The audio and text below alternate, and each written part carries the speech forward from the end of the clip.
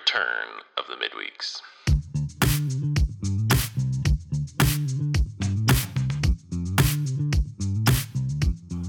All right, friends, let's keep moving along in Samuel here. Welcome back. I'm glad you're taking the time to study the Word of God with me, and I trust that as you're bringing your heart of faith to this, that God's speaking to you and that He's educating you, that He's enriching your knowledge of His Word and your knowledge of Him at the same time. We're in chapter 9 of 1 Samuel, and this is where the story is going to take another big turn. As you remember, coming through this story started with Elkanah and his wife and their childlessness and how her prayer of faith really changed her life as well as the entire course of Israel. And then that story was interwoven with the life of Eli and his judgeship and his high priestlyhood, and how that the cracks of Eli's life were on display there. And then as Samuel was born and entered into service in Eli's house, his life and his call from the Lord to become a prophet was interwoven with the fall of Eli's household with the death of his two sons. And now we have Samuel at the end of his life, or getting older at least. His final days are going to be interwoven with the rise of King Saul. And then King Saul's life is going to be interwoven with the rise of King David. And so we see scriptures really telling us literally that these people's lives are all woven together. One person's ascending while another person's descending, and they're just written in a way that you can see that their lives are all connected, and the history isn't just a bunch of marbles rolling downhill. Excuse me. History is trees growing and dying. It's an interconnectedness. It's our roots are all built together, and our leaves sway in the wind, and we impact each other. We're all connected in this, and so that is shown just by how the story is written. But now we're going to be introduced to King Saul. He's not a king yet, and he's going to meet Samuel. But what's really interesting to note as we just get started here is that this story really does have a huge change of perspective. It leaves the perspective of Samuel and joins the perspective of Saul, even so much so that you kind of have the experience of meeting Samuel through Saul's eyes in this chapter. But without any further ado, let's read chapter 1 starting in verse 1. Chapter 9 starting in verse 1. There was a man of Benjamin whose name was Kish, the son of Abiel, the son of Zerah, the son of Bechorath, the son of Aphiah, a Benjamite, a man of wealth. And he had a son whose name was Saul, a handsome young man. There was not a man among the people of Israel more handsome than he. From his shoulders upwards, he was taller than any of the people. Now, if you remember at the beginning of the book, we said when people are introduced with a long genealogy, this is a sign of honor. So we're being introduced to Saul in an honoring way with an extended genealogy that goes back from Saul 1, 2, 3, 4, 5 generations, and then also includes his tribe. So this is an honoring introduction for Saul, which is a good thing. Even though in the last chapter, God said that the birth of the kingship was not a blessing to him, so to speak, it's entered into with faith and some honor and some celebration. So there's multiple perspectives going on in this story, and you need to be able to roll with it. From God's situation, their request for king is not great, and yet God can still raise up a king and give him due honor as the first king of Israel. All right, so this first king, he comes from a rich family, and he's super handsome, and he's also taller than everybody else. So at least, 6 to 8 inches taller than everybody else. And so he's being presented as an ideal king. Now, if you remember from the last chapter, the people wanted a king just like all the nations. And so he's being presented, first of all, physically. What are his externals? He's got wealth, he's got looks, he's got size. Externally, he looks like a great king. The question is, in his heart, is he a great king? Is he a man of faith and faithfulness? Is he a great leader under God? And so that's the big question. And you're going to see that there's going to be a rise and fall in Saul's life. And eventually God's going to say to Samuel, when he's talking about David, I have selected a man after my own heart. And so this is the real issue. But right now we're introduced to him from the externals, wealth, looks, size, he looks like a great king.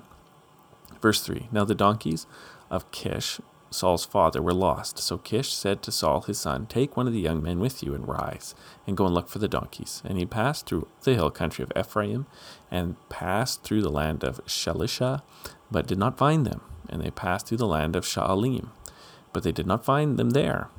And they were not there. Then they passed through the land of Benjamin, but did not find them. Okay, so it's really interesting. The first story we hear about Saul is he's out looking for something, and he's kind of lost. They can't find these donkeys. And so this isn't the best introduction to Saul, but it's very human, it's very normal. But what did we learn a few weeks ago, or a few chapters ago, from the story of the Ark of the Covenant with the Philistine territory? Well, the Philistines used these 2 cows and took their calves away and said, if these cows wander off into Israel, we know God's in control here. Now, similarly, we have some wandering animals. We have these wandering donkeys, and so it's not impossible to see the hand of providence in this, that God is actually also in control of these wandering donkeys, and he's trying to lead not the Ark of the Covenant back to Israel, but he's trying to lead the future king of Israel to the prophet of Israel. When they came to the land of Zuph, Saul said to his servant who was with him, come, let us go back, lest my father cease to care about the donkeys and become anxious about us. So that's good. He's caring about his father. Very good. But he said to him, behold, there is a man of God in this city, and he is a man who is held in honor. All that he says comes true. So now let us go there. Perhaps he can tell us the way we should go. Then Saul said to his servant, but if we go, what can we bring the man? For the bread in our sacks is gone, and there is no present to bring to the man of God. What do we have? And the servant answered Saul again, here I have with me 1/4 of a shekel of silver, and I will give it to the man of God to tell us the way. Period. Okay, so Saul wants to give up the quest. They're out of money, and their dad's probably starting to worry about them. His servant is the one who has this kind of faith. Well, there's a man of God nearby. Why don't we go and ask him? And so we're learning a bit about Saul's character. He's not kind of in tune with the spiritual realms so much, not as much as his servant. His servant's a wise servant and a blessing. And so he has this idea. And Saul, rightly, I think, is wondering about showing this man honor. He wants to come, and he doesn't want to not be able to honor him as he comes with a request. This isn't a bad thing. And the servant, though, is the one who has something in order to show the honor. So Saul is a little bit underprepared for this journey. Or maybe he's just spent the money. We don't totally know. But the servant comes to the rescue. Again, the hand of the Lord. Saul's ready to go back, but the servant has this idea and is able to convince Saul to keep going and at least meet this man of God. So God's providence is in effect over Saul's life here. Verse 9. Formerly in Israel, when a man went to inquire of God, he said, come and let us go to the seer, for today's prophet was formerly called a seer. And Saul said to his servants, well said, come, let us go. So they went to the city where the man of God was.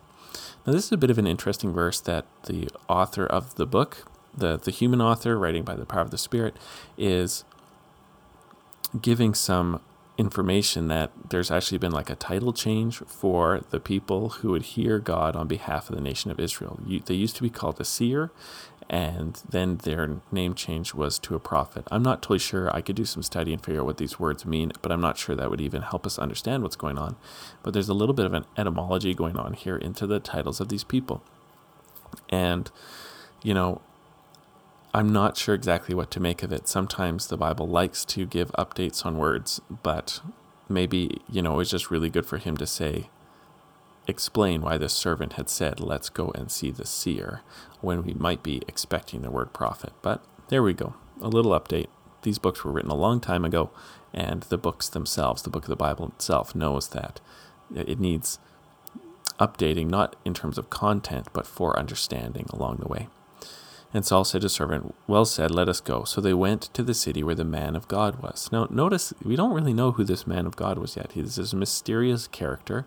We're seeing this story through the eyes of Saul, not through the eyes of anybody else. And Saul doesn't know who this person is, and so we're not told who this person is. But who could it be? Verse 11, as they went up to the hill, they met young women coming out to draw water and said to them, is the seer here? And they answered, He is. Behold, he is just ahead of you. Hurry. He has come just now to the city, because the people have sacrificed today on the high place. As soon as you enter the city, you will find him, before he goes up to the high place to eat. For the people will not eat till he comes, since he must bless the sacrifice. Afterwards, those who are invited will eat. Now go up, for you will meet him immediately. So they went up to the city, and as they were entering the city, they saw Samuel coming out towards them on his way up to the high place. So if there is any doubt about the hand of providence moving in these young men's lives, here it is. They go and they meet these young women. They say, is the seer here? And they are just full of encouragement. Hurry up, go ahead, go see him. He's just now come. So there's this perfect timingness about this, and saying, hey, and there's also this big party that's waiting for it, and the guests are going to eat. And so they encourage him to go up. And so because of their encouragement to keep on going, they run into Samuel just as he's coming along the way to the high place. So this moment of Saul and Samuel meeting was engineered by coincidence, quote unquote, by the providence of God to lead them together. And when Saul sees the seer, then it's revealed Samuel's name, that this was Samuel all along they're talking about. But of course, Saul didn't know who it was, but we know who Samuel is. And so this is this moment where Saul meets this person whose life we've been following for his entire lifespan, from before he was even born in this story to his old age. Now Saul realizes or sees that it's Samuel, and we know that this is a person he's talking about. Aha, it's been revealed. Now, verse 15, the day before Saul came, the Lord had revealed to Samuel, tomorrow about this time I will send you a man from the land of Benjamin, and you shall anoint him to be prince over my people Israel, and he shall save my people from the hand of the Philistines, for I have seen my people, because their cry has come to me. Great. So again, if there's any wonder what's going on, now it's revealed that God has already told Samuel that this was going to happen. And he even says, I will send him to you. Now, how did he send him? Did he send a prophet and say, go here? Or did he send an angel? No, the donkeys ran away. The donkeys ran away a long time before this. And then the servant had an idea. And then they met these young women. And God claims responsibility for bringing Saul to Samuel at this place through all of these coincidences. And what I find interesting here is when the Lord is talking to Samuel, he's kind of upbeat about this. Even though he's saying the kingship isn't great, he does say, this is the man I've chosen. He's going to, quote, save my people from the hand of the Philistines, because I've heard their cry. And so if you've read Judges recently, you remember that that's part of the pattern.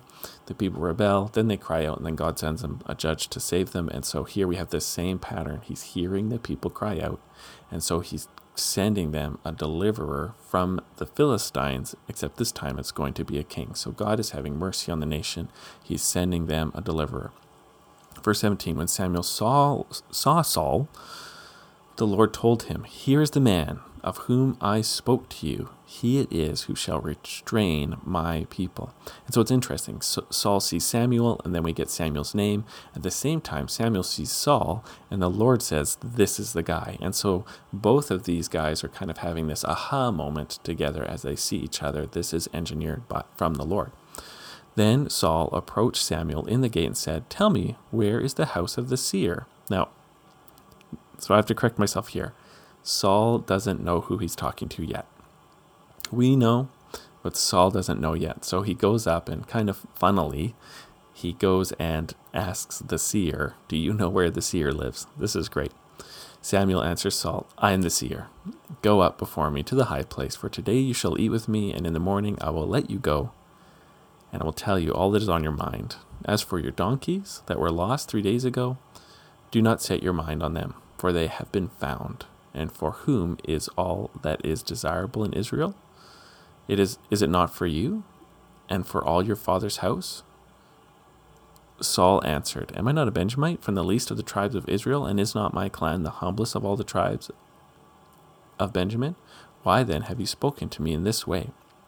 So we've got this interesting thing. Saul blunders into the seer. Hey, do you know who the seer is? The seer says, yes, it's me, and I want you to stay with me today and eat at this feast, and don't worry about the donkeys.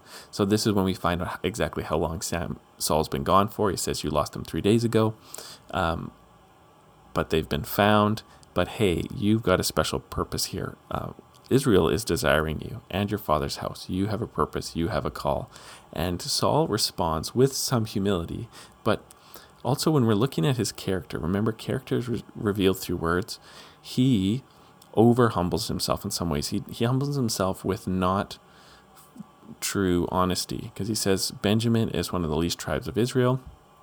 I don't know if that's true. I would say Dan is at this time. At the end of Judges, Dan is almost completely destroyed. No, that's Benjamin. Yeah, that's right. So Benjamin has had a terrible time. They were really decimated in their numbers, so forgive me. That part's probably true, that Benjamin is one of the least tribes in Israel. But it says, is not my clan the humblest of all the clans? No. At the beginning of this story, we know that his family is a family of wealth. So he's not one of the least. So he's humbling himself or speaking humbly of himself, but it's not entirely true. There might be some false modesty running around in here. But he's right to say, why are you speaking of me this way? Verse 22, then Samuel took Saul and his young man and brought them into the hall and gave them a place at the head of those who'd been invited, who were about 30 persons. And Samuel said to the cook, bring the portion I gave you, of which I said to you, put it aside. So the cook took up the leg and what was on it, and set them before Saul. And Samuel says, see, what was kept is set before you. Eat, because it was kept for you until the hour appointed, that you may eat with the guests. So Saul ate with Samuel that day. All right, we'll just pause there. Okay, so Saul is given this huge piece of meat, this huge honoring piece of meat at the head of the table, so he's being honored right away. Just imagine how confusing that would be to show up some town, you're broke, you've got no food, and you're looking to see a seer, and then all of a sudden you're the guest of honor at a party being hosted by the most famous man in Israel, Samuel. So this would be quite overwhelming. Note also as well the amount of detail about eating here. Remember, the issue with Eli's house was that Eli and his sons chose to honor themselves with the kind of food they ate. They ate God's fat. Here we have a few verses talking about how Saul is not by his own engineering given the food of honor by Samuel, by grace. So this is a gift. This is the right way to do it. Saul's not seeking it out for himself. He's been given it as a gift, but it's always good to know running themes. And so themes about meat, so far in this story, it's come up a couple times. When they came down from the high place into the city, a bed was spread for Saul on the roof, and he lay down. Then at the break of dawn, Samuel called to Saul on the roof, up, that I may send you on your way. So Saul arose, and both he and Samuel went out into the street. Okay, so we're going to... one more verse. And as they were going to the outskirts of the city, Samuel said to Saul, tell the servants to pass on before us, and when he is passed on, stop here yourself for a while, that I may make known to you the word of God. Okay, so the feast is over. It's been a long night. Saul spends the day or the evening with Samuel. He wakes up in the morning, and Samuel engineers getting Saul by himself in order to give him this extended prophecy. But we're going to wait for next time for that. But just as you see this story starting, you can see that God has engineered this encounter by working through providence, as well as speaking to his prophet. He's brought together this appointed feast so that Saul's beginning of his journey into kingship is one of honor. He's got this feast where he's given this leg, as well as being introduced with a long genealogy. So even though, it's not going to end great for Saul, and the people's desire for a king isn't great, God starts off this journey by giving him honor, by honoring him, by arranging his life. And so we can see the mercy and grace of God upon him. And I love that God says, when he introduces Saul to Samuel, he says, this is the guy who's going to save my people. Even though this isn't a great desire for a king, I have chosen him to be the savior of my people and protect them from the Philistines. We see the grace of God in action, even in the midst of a terrible event. And it's just a great lesson for us. Nobody's perfect. We all have mixed motives. Even like Saul, we can be falsely humble. We cannot really understand what God's doing. We cannot know who the prophet is. But God regularly will continue to honor and to continue to give grace and continue to be patient, even in the worst of moments. And so let's let this build up our faith. God treats us well, even when we know our own weakness. And if we're humble, God will give grace to the humble. It's only when we get really proud that things go funky. But here we meet Saul in his humility, in his early days, being honored by God and seeing his life arranged completely under the providence of God. All right, be blessed, everybody.